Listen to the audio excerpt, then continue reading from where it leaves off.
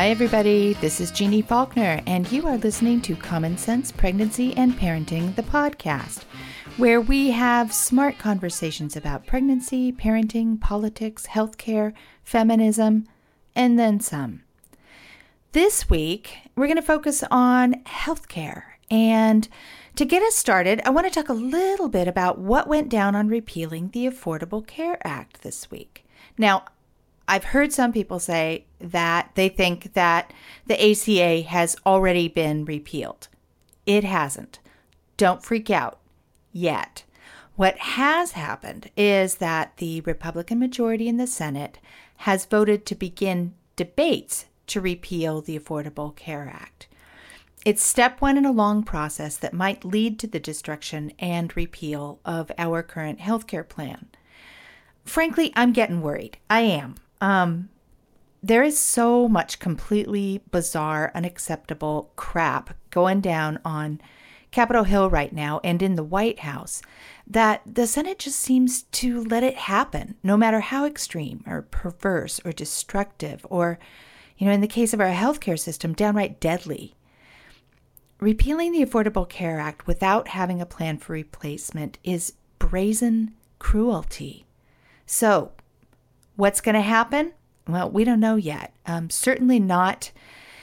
We're not looking at a system that's functioning the way anyone expects to. And, even people like myself who are ridiculously optimistic, we're getting nervous.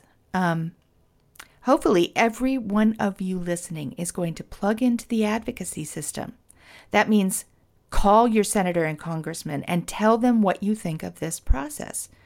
If you're in favor of the direction that the Senate is going, well, by all means, tell them that. But if you're like me and tens of millions of other Americans, losing the protections provided by the Affordable Care Act means we're screwed. The fact that nobody has read the Republican health care bill means that they haven't formulated one yet. No one has any idea what's in it, and no women were involved in the planning of said health care plan. It's bizarre. It's bizarre. And the Republican Senate seems to be okay with that. They're okay with denying coverage for pre-existing conditions, for prenatal care, reproductive health care, for all kinds of things that impact women, children, and families that are, these are things that are free in many well-functioning countries, but which can lead to bankruptcy here in the United States. I want to give a big shout out to Republican Senators Susan Collins of Maine and Lisa Murkowski of Alaska. They voted against the motion to proceed. Senator Collins and Senator Murkowski, you are my sheroes. Thank you for standing up for women in America and around the world. We're counting on you. And they are Republicans. They are women. But all of the Democratic senators voted against proceeding as well. So there are a lot of people in the House who they're working hard on the behalf of our healthcare system. And I give them a shout out too. Keep going. Again, we're counting on you. So that's enough of a rant. I'm going to get right to our guest today because I'm ready to sit down for a good long chat. Today, we're going to continue on the topic of women's health and the U.S. government and hear from two women who also count as my sheroes, Rachel Moynihan and Sarah Clark from UNFPA. Let's get them on the line. Hi, Jeannie. Hello. Hi, it's Rachel and Sarah. How are you? We are doing great. Yes. Can you hear us okay? I can hear you just fine. Whenever I have, there's three of us on the pod. And, for my listeners who aren't aware, we're not all in the studio together. I'm in my studio in Portland, Oregon. Rachel and Sarah are in their offices, and I hear one of you clicking away on your keyboard. And you guys are in Washington, D.C., correct? Yes. On the most beautiful day. Jeannie, it is gorgeous here. Oh, yeah? What do you got? What's your weather? No humidity, clear, temperate weather. I'd say it's probably in the high 80s, but no humidity. It's just, we were just out having a lovely lunch. So. Oh my God. Now, the last time that I spoke with you both, I think I had my little hair rant, didn't I? About how when I come to DC, my hair just frizzes up. And I don't know, do you guys remember the Saturday Night Live character, Rosanna Dana? I remember her definitely. well. Yes. Yeah. I think of her every time I go to DC. Your hair took notes from her? Yeah. Well, today in DC, your hair would be very happy. Very happy in this weather. No humidity. Nice. The swamp has been drained, I guess. Well, I cannot complain at all about the weather here in Portland because summertime is the best time ever. It's warm, it's sunny, it's great. I'm loving it. Well, ladies, I want to tell our listeners who you are. So let me get started with just a little intro. So last week, I hosted a podcast for Care Action, the other podcast that I work with. And Care Action is a sister organization of CARE, which is the humanitarian organization I work with. And my listeners have heard a lot about CARE over the last 85 episodes. And you and the three of us got to talk. You guys are really in the trenches for women's and maternal health. And we had so much more to talk about when we were finished with that episode that we decided to move the conversation over here to Common Sense Pregnancy and Parenting. Rachel Monahan and Sarah Clark work for UNFPA. That's the United Nations Population Fund. And UNFPA's motto is so on target with what I hope for women and families that I just have to read it here. Delivering a world where every pregnancy is wanted, every childbirth is safe, and every young person's potential is fulfilled. Sarah Craven is the director of the Washington office for UNFPA. Rachel Moynihan is the advocacy and communications specialist at UNFPA. So now, Sarah and Rachel, now that I've read those really awesome and daunting job titles, my first question is this. And Sarah, I'm going to get you to go first. Who are you and what do you do?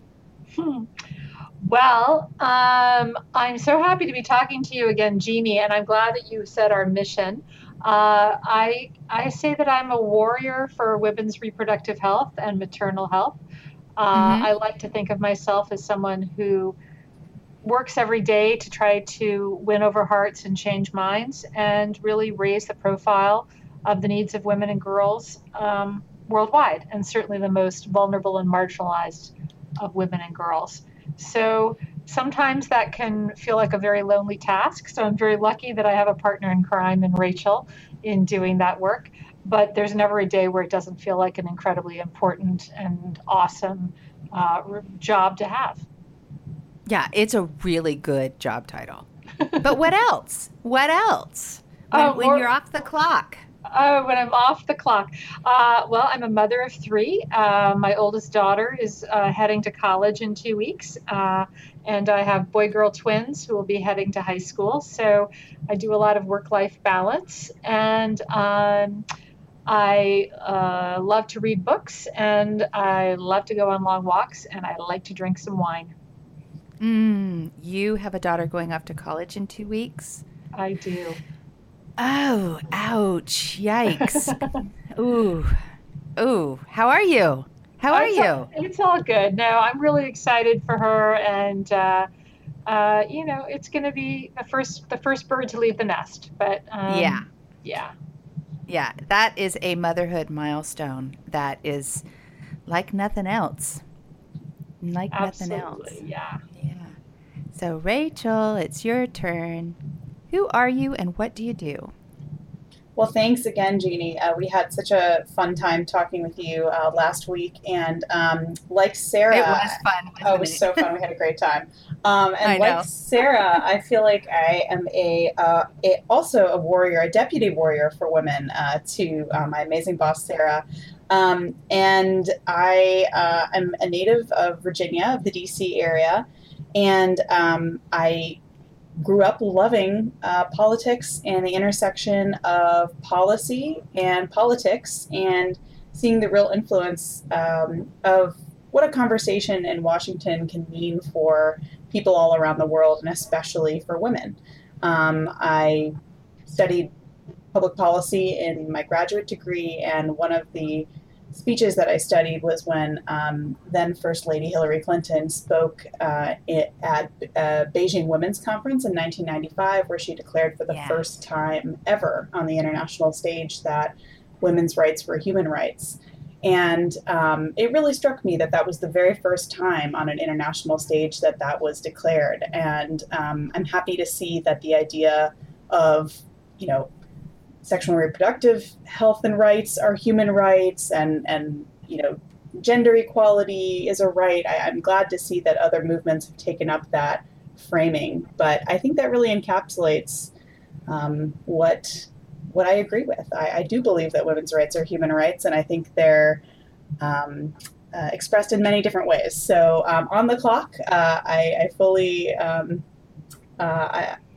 I've dedicated my life to fighting for women's rights as human rights, and I certainly believe that off the clock as well. But off the clock, I'm a native Virginian, and I would love to be a mother of a cat if I could be. I'm an aspiring cat lady, but unfortunately my husband is very allergic to them, and my husband is in his medical training right now, so we're on a long road during his surgical training right now. But it's been a joy to work with Sarah on this and stay very, very busy in the meantime. We have our hands full here in Washington. But no fur baby, no cat, no puppy? Unfortunately, neither. Unfortunately, neither. One day. Hey, Jeannie, yeah. Rachel has these super awesome shoes that look like cats.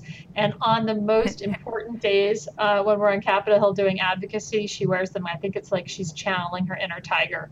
So I might need you to text me a photo of that. And I really say, they're the best icebreaker, because Capitol Hill is not known to be a very relaxed or hair down place. But I have to say, when I walk in wearing a suit dress or a nice pair of pants and those shoes, they are a great icebreaker. So nice. Hat tip to Kate Spade for those. I recently had a conversation with a financial planner here in Portland who has she has a collection of cat dresses. And she said that it started with her pussy hat at the Women's March, and she just kind of went for it and developed this entire wardrobe around it. Which, I love that. Well, I tell you what, Rachel, you send me a picture of your cat shoes, and I will keep you fed with fur baby photos. Seriously, I could keep you supplied. Deal. Love it. That is a great deal I'm willing to make right now. Yeah.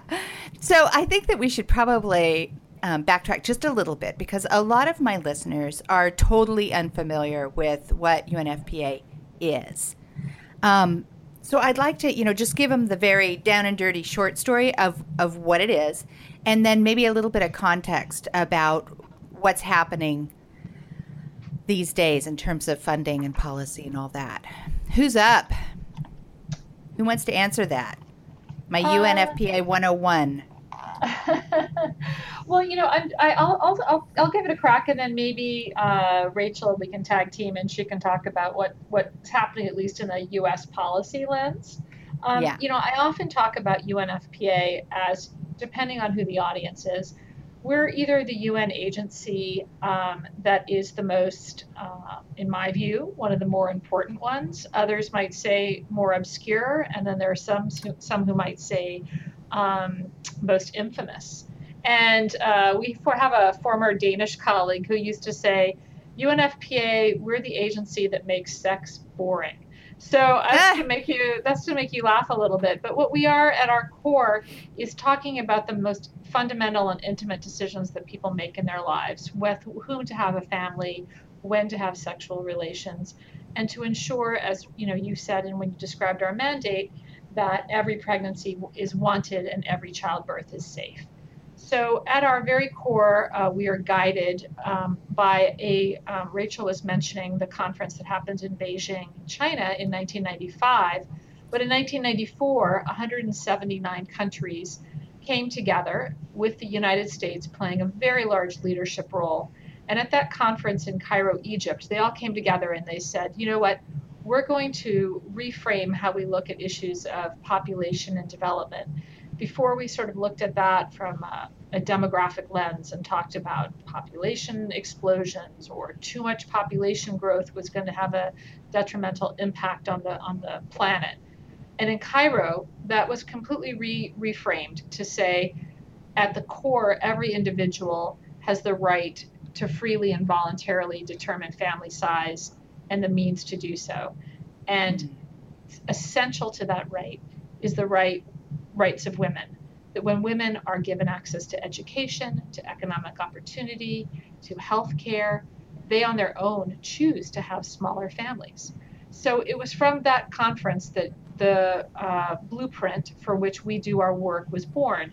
And now we work in over 150 countries.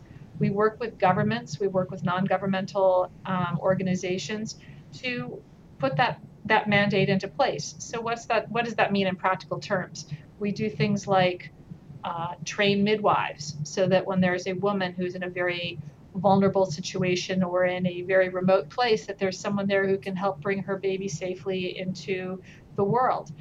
We work to ensure that girls don't have to face cultural barriers that prevent them from staying in school and reaching their full potential. So that means something like ensuring that they don't have to go into an early or forced marriage before they're ready to be married, or that they don't have to have something, like a traditional harmful practice like female genital mutilation that can impact their health and well-being.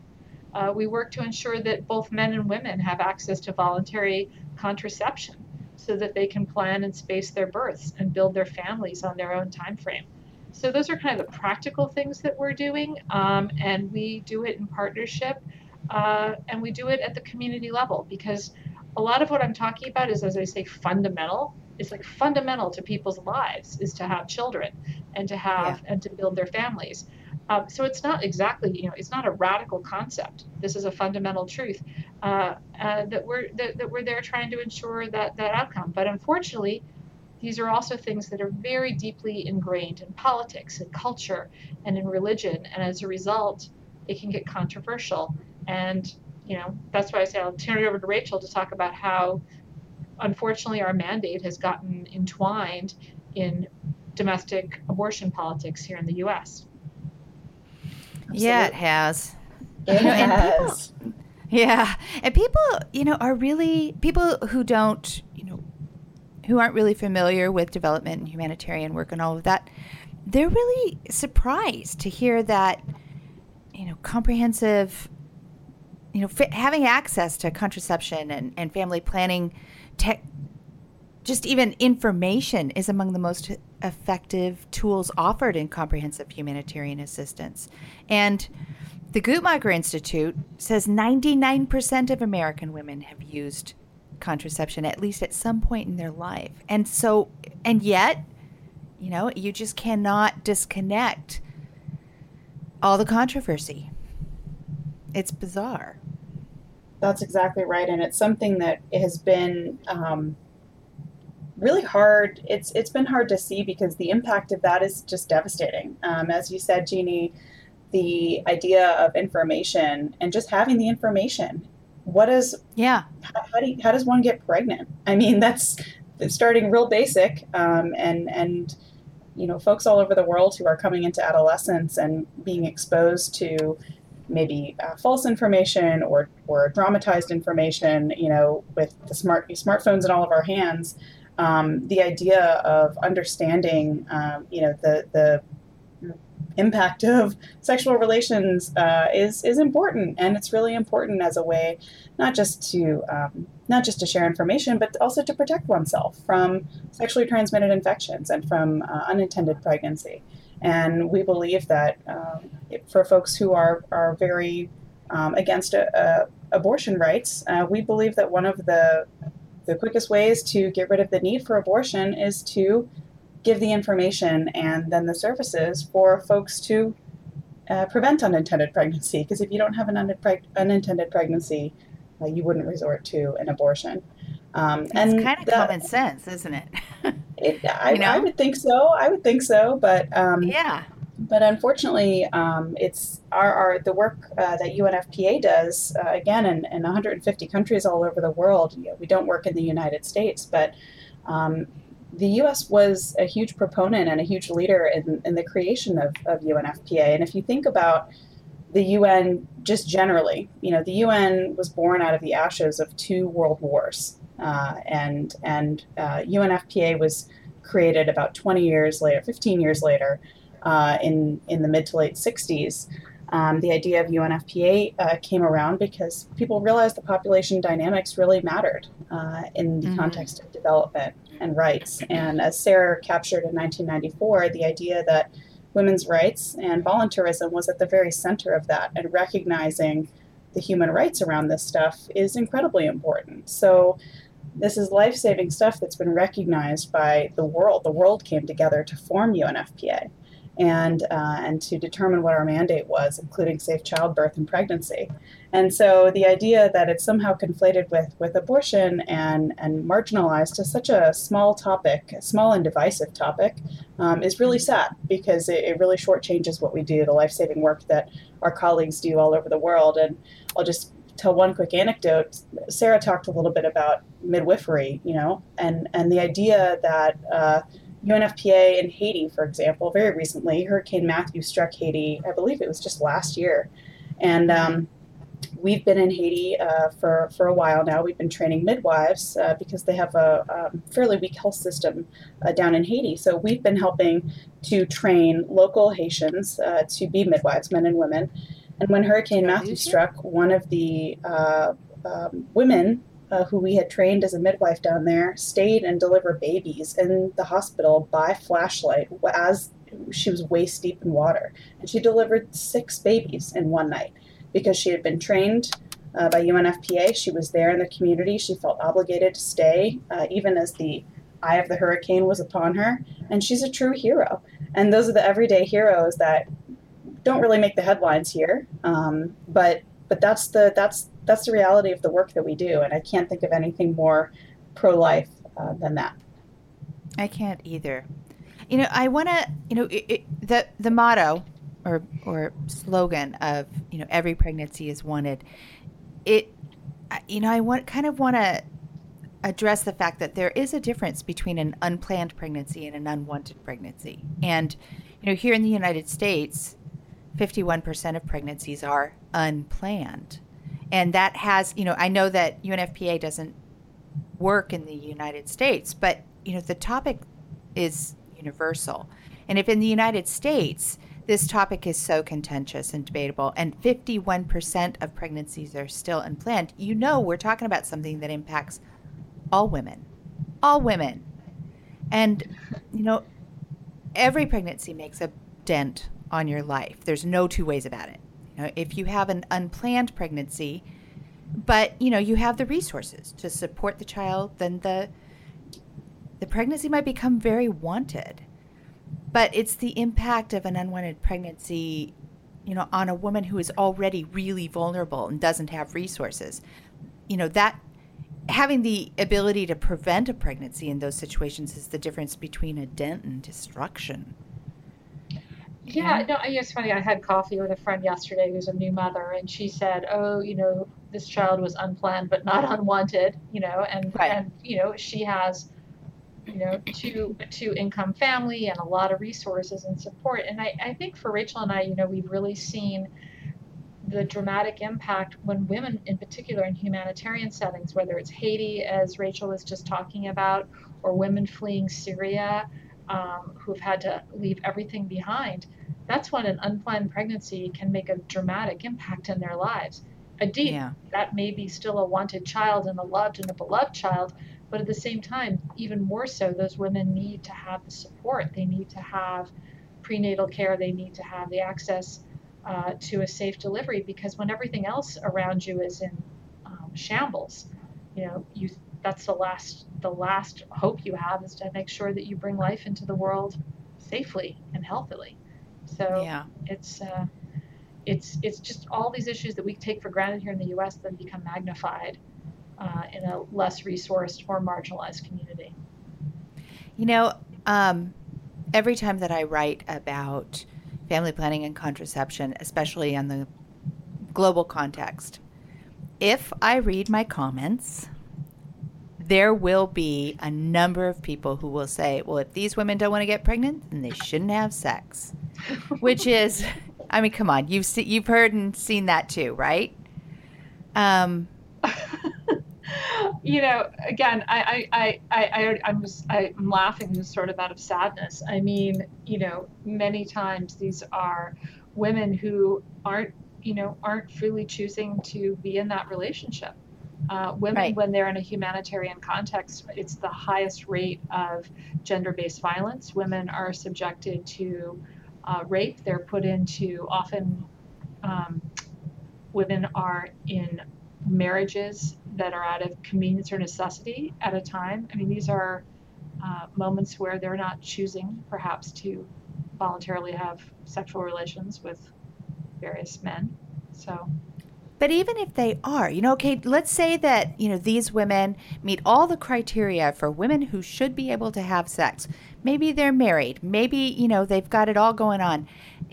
Sex happens. It's part of our relationships. It's part of living. It's why we have people on this planet at all. It's such an ignorant statement, but one that still has some traction that, I don't know. I could rant on that for a while. Yeah, no. And I think that also gets back to part of what, what our work is doing as well. And something that we talked when we talked to you last time, Jeannie, too, is just fundamental respect and gender equality. That those things would never be said about a man.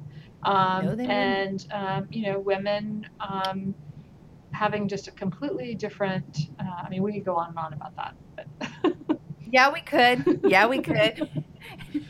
We could talk about that all day long, gender equality and all of that. Mm-hmm. Well, I think that we certainly agree, family planning is critical no matter what country a woman lives in. And certainly controlling if, when, and how often to become pregnant, it's particularly critical when a woman lives in poverty or without access to health care or she's unable to support herself.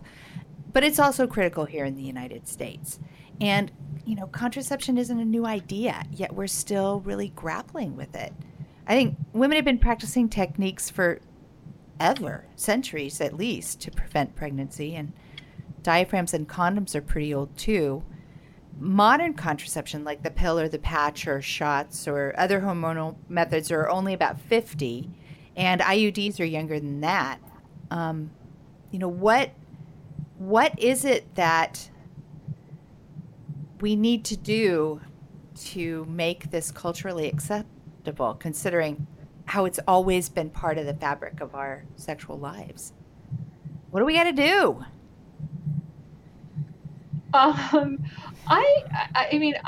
Culturally acceptable here in the United States or culturally accepted globally? Don't you think it's kind of the same? Aren't we still grappling with this idea? I guess I think, we're letting a minority voice have a lot more presence. I go back to Cairo. 179 countries came forward and endorsed the idea that individuals should have the right to determine family size and have the means and access to do so. It's 179 countries who agreed to that. And you look at a lot of countries where you might think that contraception isn't culturally acceptable that are not only signatories to the Cairo conference, but who also are, supporters of family planning. I'll give you an example of Ireland.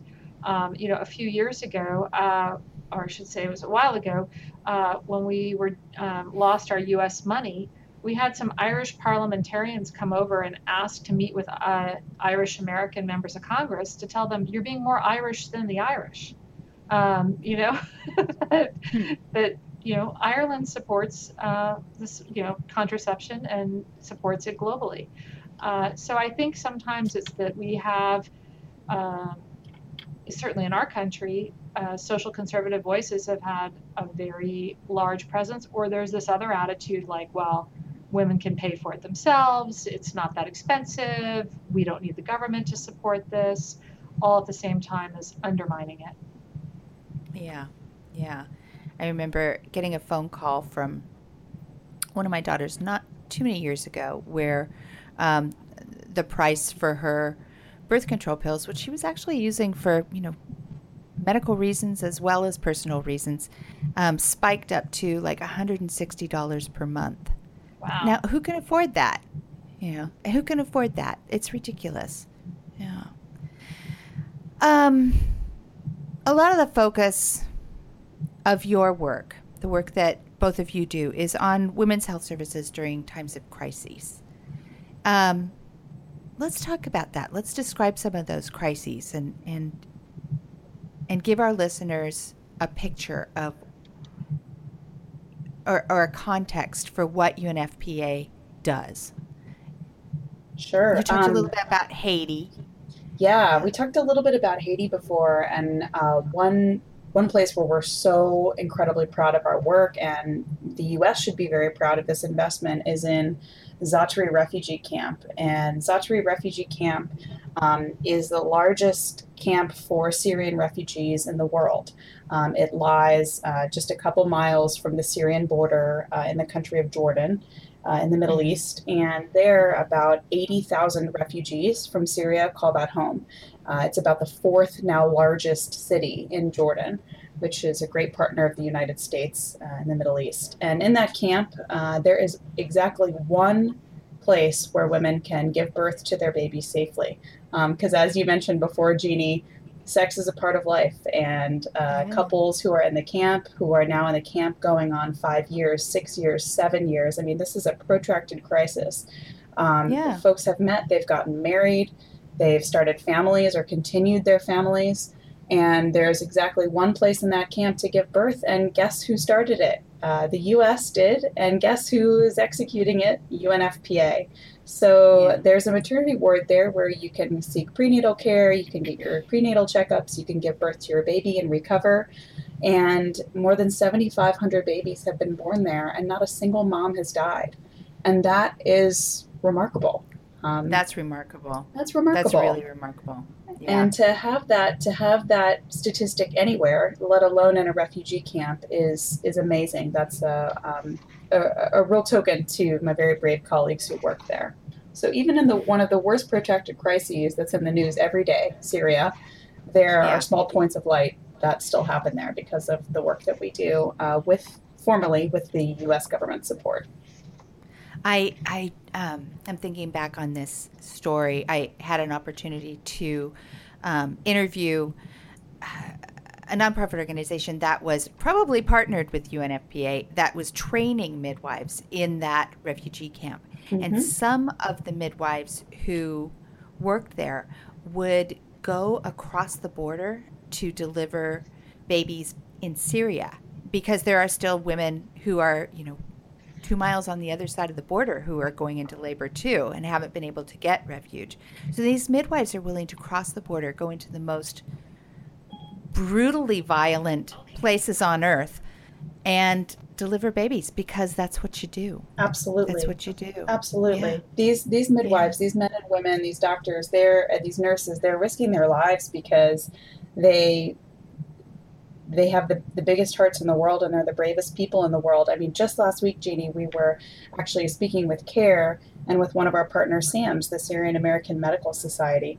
And one of these doctors was saying that the hospital is the most dangerous place to be in Syria.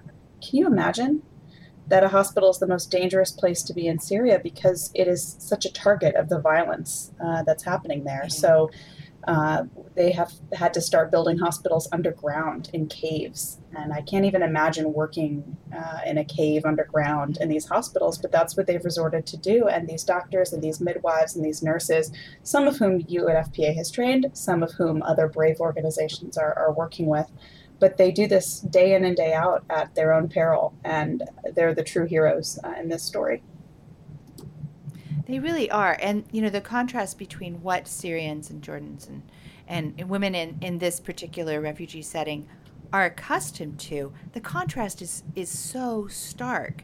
It's in many ways different than, Syrian refugees had lives and lifestyles that were more similar to ours and our own than to what people might traditionally think of as, refugee origins. No question. They had jobs and homes and hospitals and doctors. And these are women who, just like our own, their birth culture says you get prenatal care at the clinic, you see the midwives and doctors, you go to the hospital, you have your babies. That's what's culturally done. And now, it's a refuge hospital in a cave. This is Absolutely. pretty stark. And they're grateful to go there. Absolutely. If they're brave enough to go there. I mean, really, Syria was a middle income country, highly educated, full of doctors and nurses and lawyers and business people. I mean, highly advanced cultural and civilization. I mean, unbelievably, strong and stable country until just a couple years ago. So you're absolutely right, Jeannie. It wasn't a developing country. It wasn't like, parts of sub-Saharan Africa or, Middle Eastern countries that haven't developed yet. They were developed. Yeah, it's pretty stark. Which is kind of,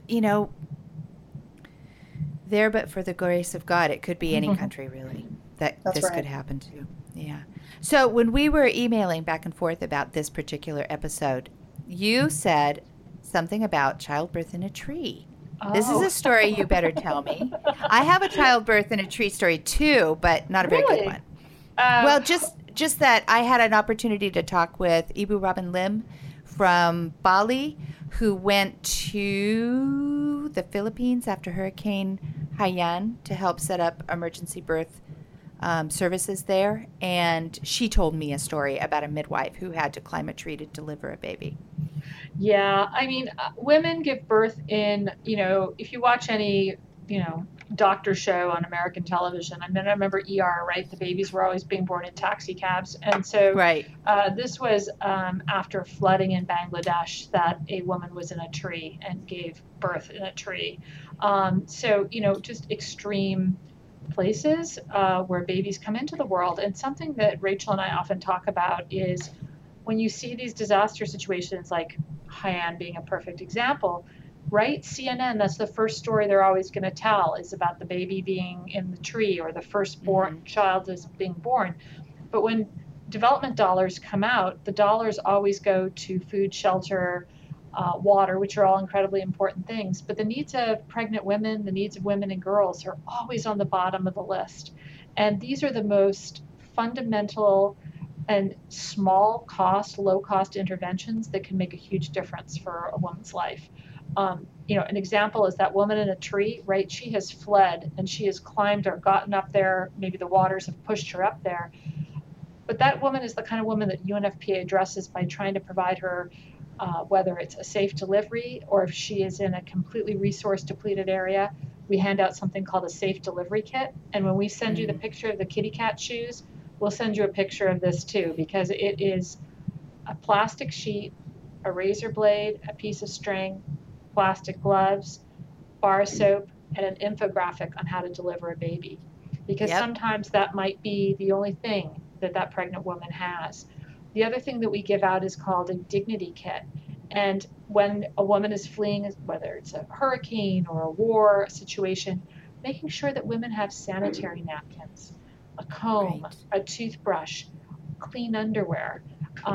We often, depending on the cultural context, we can put in a headscarf. We were finding after the tsunami that women in Sri Lanka were not going out to get food drop packages because they didn't have any way to cover their heads. So, women's dignity in a conflict situation or a natural disaster is incredibly important and rarely met or forgotten. And these are the kind of things that UNFPA is on the front lines of addressing and meeting. And then when we go back earlier, it's like, why is this controversial? You would be surprised. I mean, we had a member of Congress and we were talking to them about the sanitary napkin need.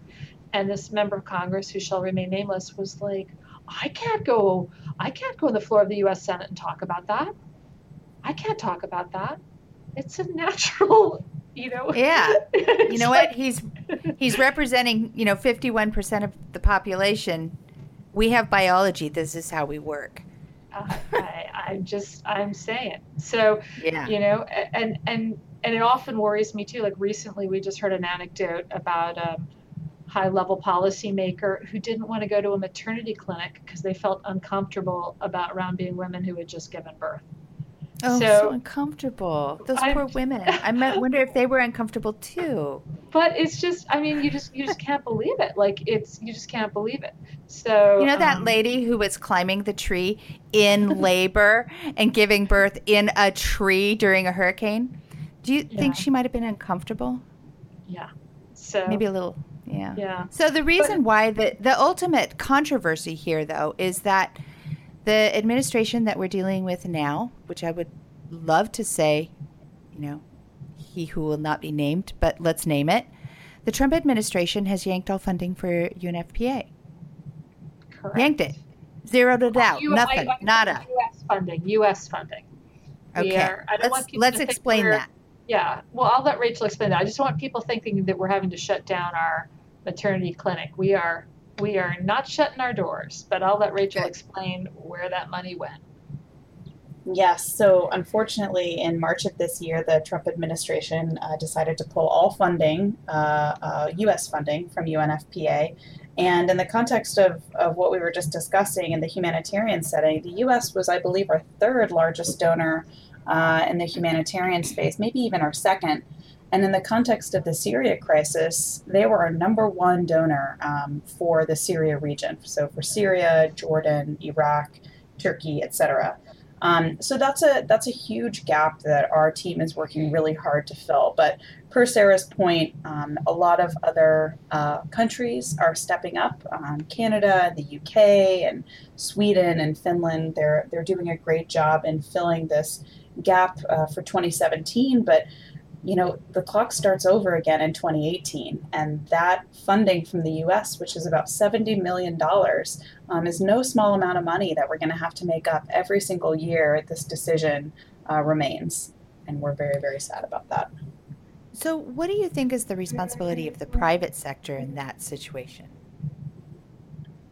Yeah, that's a good question. Go ahead, Sarah. No, go ahead, Rachel. I was just going to say, we've already seen so much from the private sector, especially the Bill and Melinda Gates Foundation and other foundations, all over the world. We have been in talks with them and been in talks with other organizations about potentially getting donations from them. But, it can't be underestimated that the money is a big deal, but I think what UNFPA really values in the United States is also the technical leadership and the political leadership, because when the U.S. stands out and says, we're not going to stand by this agency or that agency, that sends a message for the rest of the world that maybe this isn't a worthy cause. However, we have seen a vehement disagreement.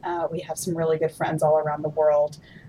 Lots of countries have spoken out publicly disagreeing with the Trump administration's decision.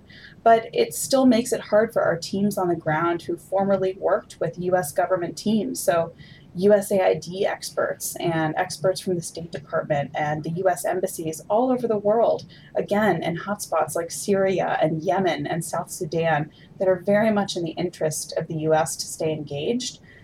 They're having to step away from that. And that is... I would imagine, as an American, that would be very hard to accept. Yeah, I find it kind of embarrassing that, we're stepping back in this position. We're making a very public statement that our country actually doesn't support women. No, we actually don't. Sorry about that.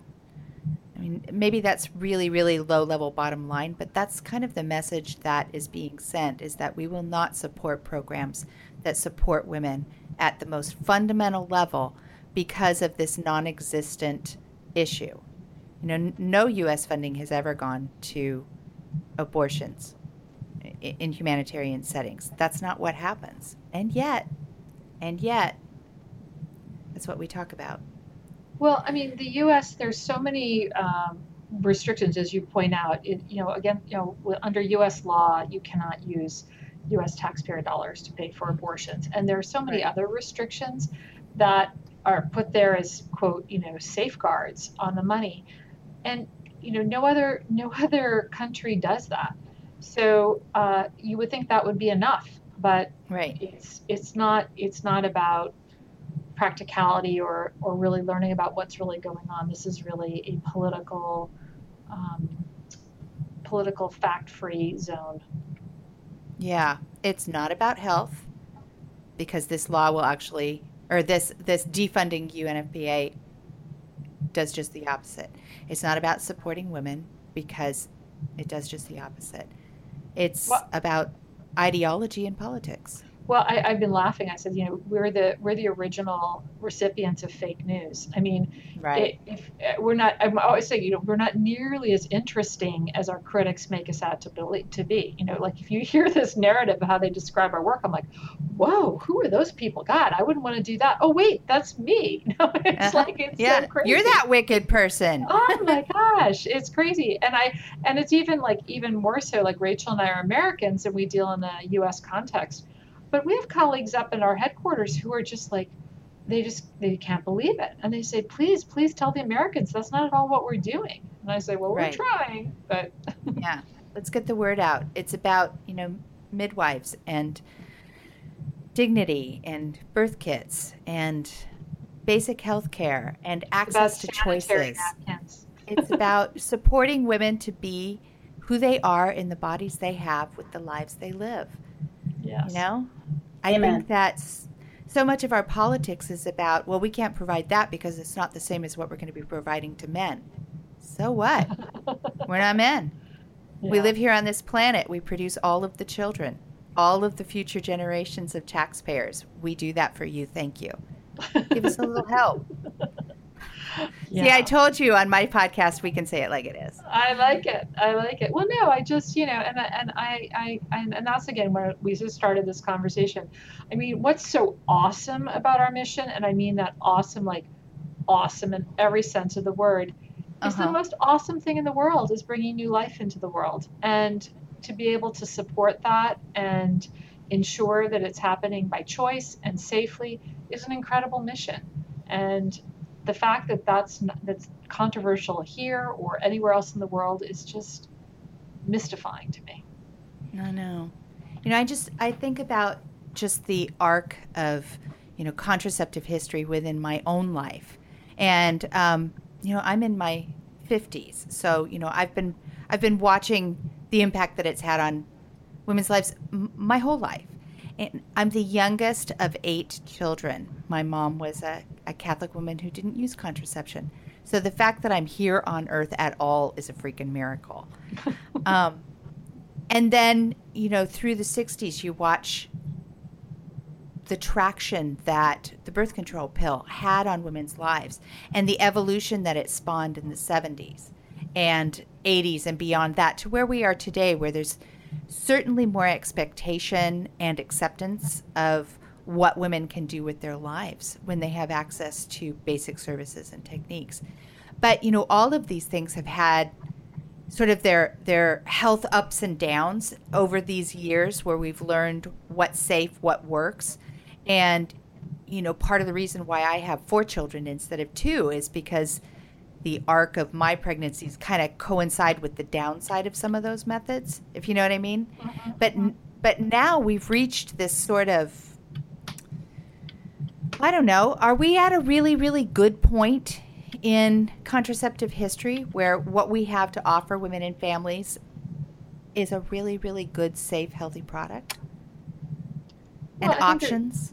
Yeah, I mean, I think there are a lot of really good healthy options, but I think we have seen a lot in the last 20 years, as you say, the arc of what's good or what's not. I mean, when the Cairo conference, at that time, Romania had just made contraception legal.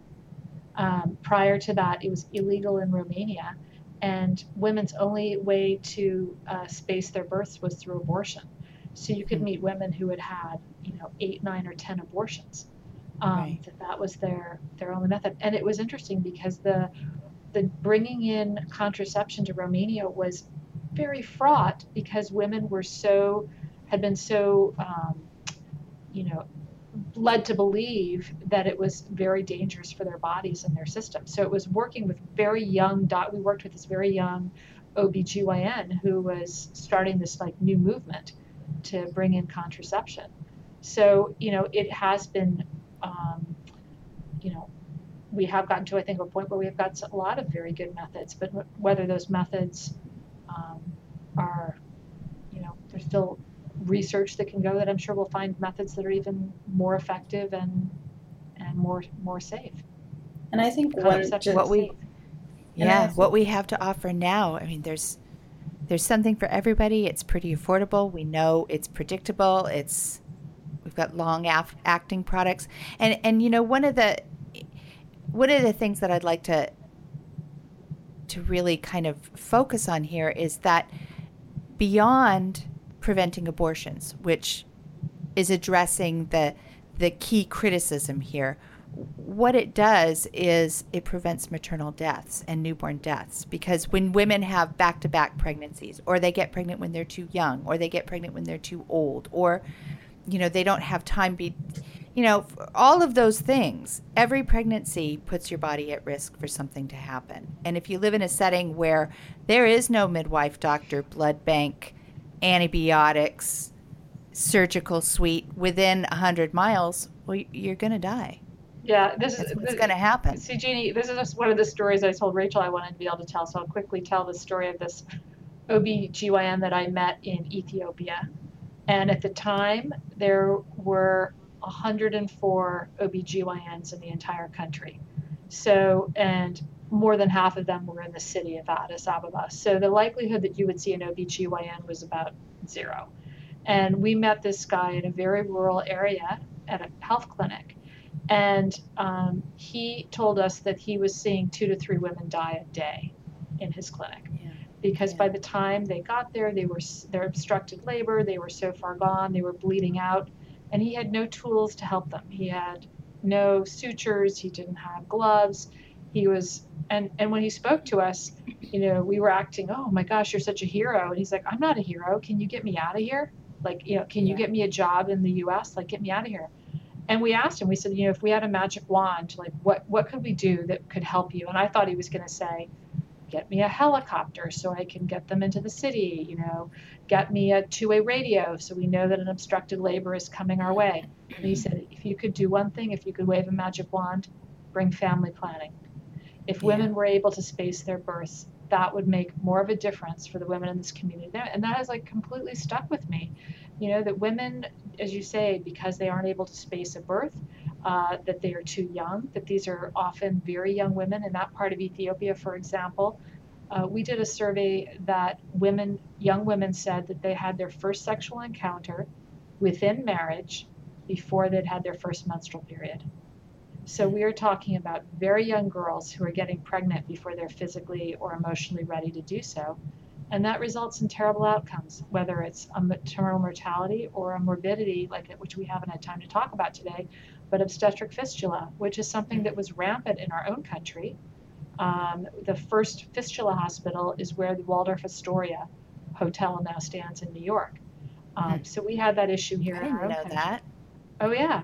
And we had a big problem here. And what happens is that these are, again, the most poor, rural, marginalized, often girls who get a fistula because they don't have anyone there who can recognize an obstructed labor. They don't have access to a cesarean section. They aren't, and they don't know what's happened to them. For your listeners, Let me tell my listeners really quickly what a fistula is. What happens is that, we've been talking about the term obstructed labor, and these are terms that we really aren't going to be hearing very much here in the United States because we have really different medical and healthcare conditions. But let's say that a young girl gets pregnant, she's 13, 14 years old, and she starts into labor. Baby's got a big head, her pelvis is very tiny, and it doesn't mold properly to allow the baby to be born vaginally. And of course, she doesn't live anywhere near a hospital, so she's not getting a C-section. There aren't any forceps. Nobody's helping that baby out. And what ends up happening is that the baby's head, the bony back part of the baby's head, will rub the tissues between the birth canal, the vagina, and either the bladder or the rectum.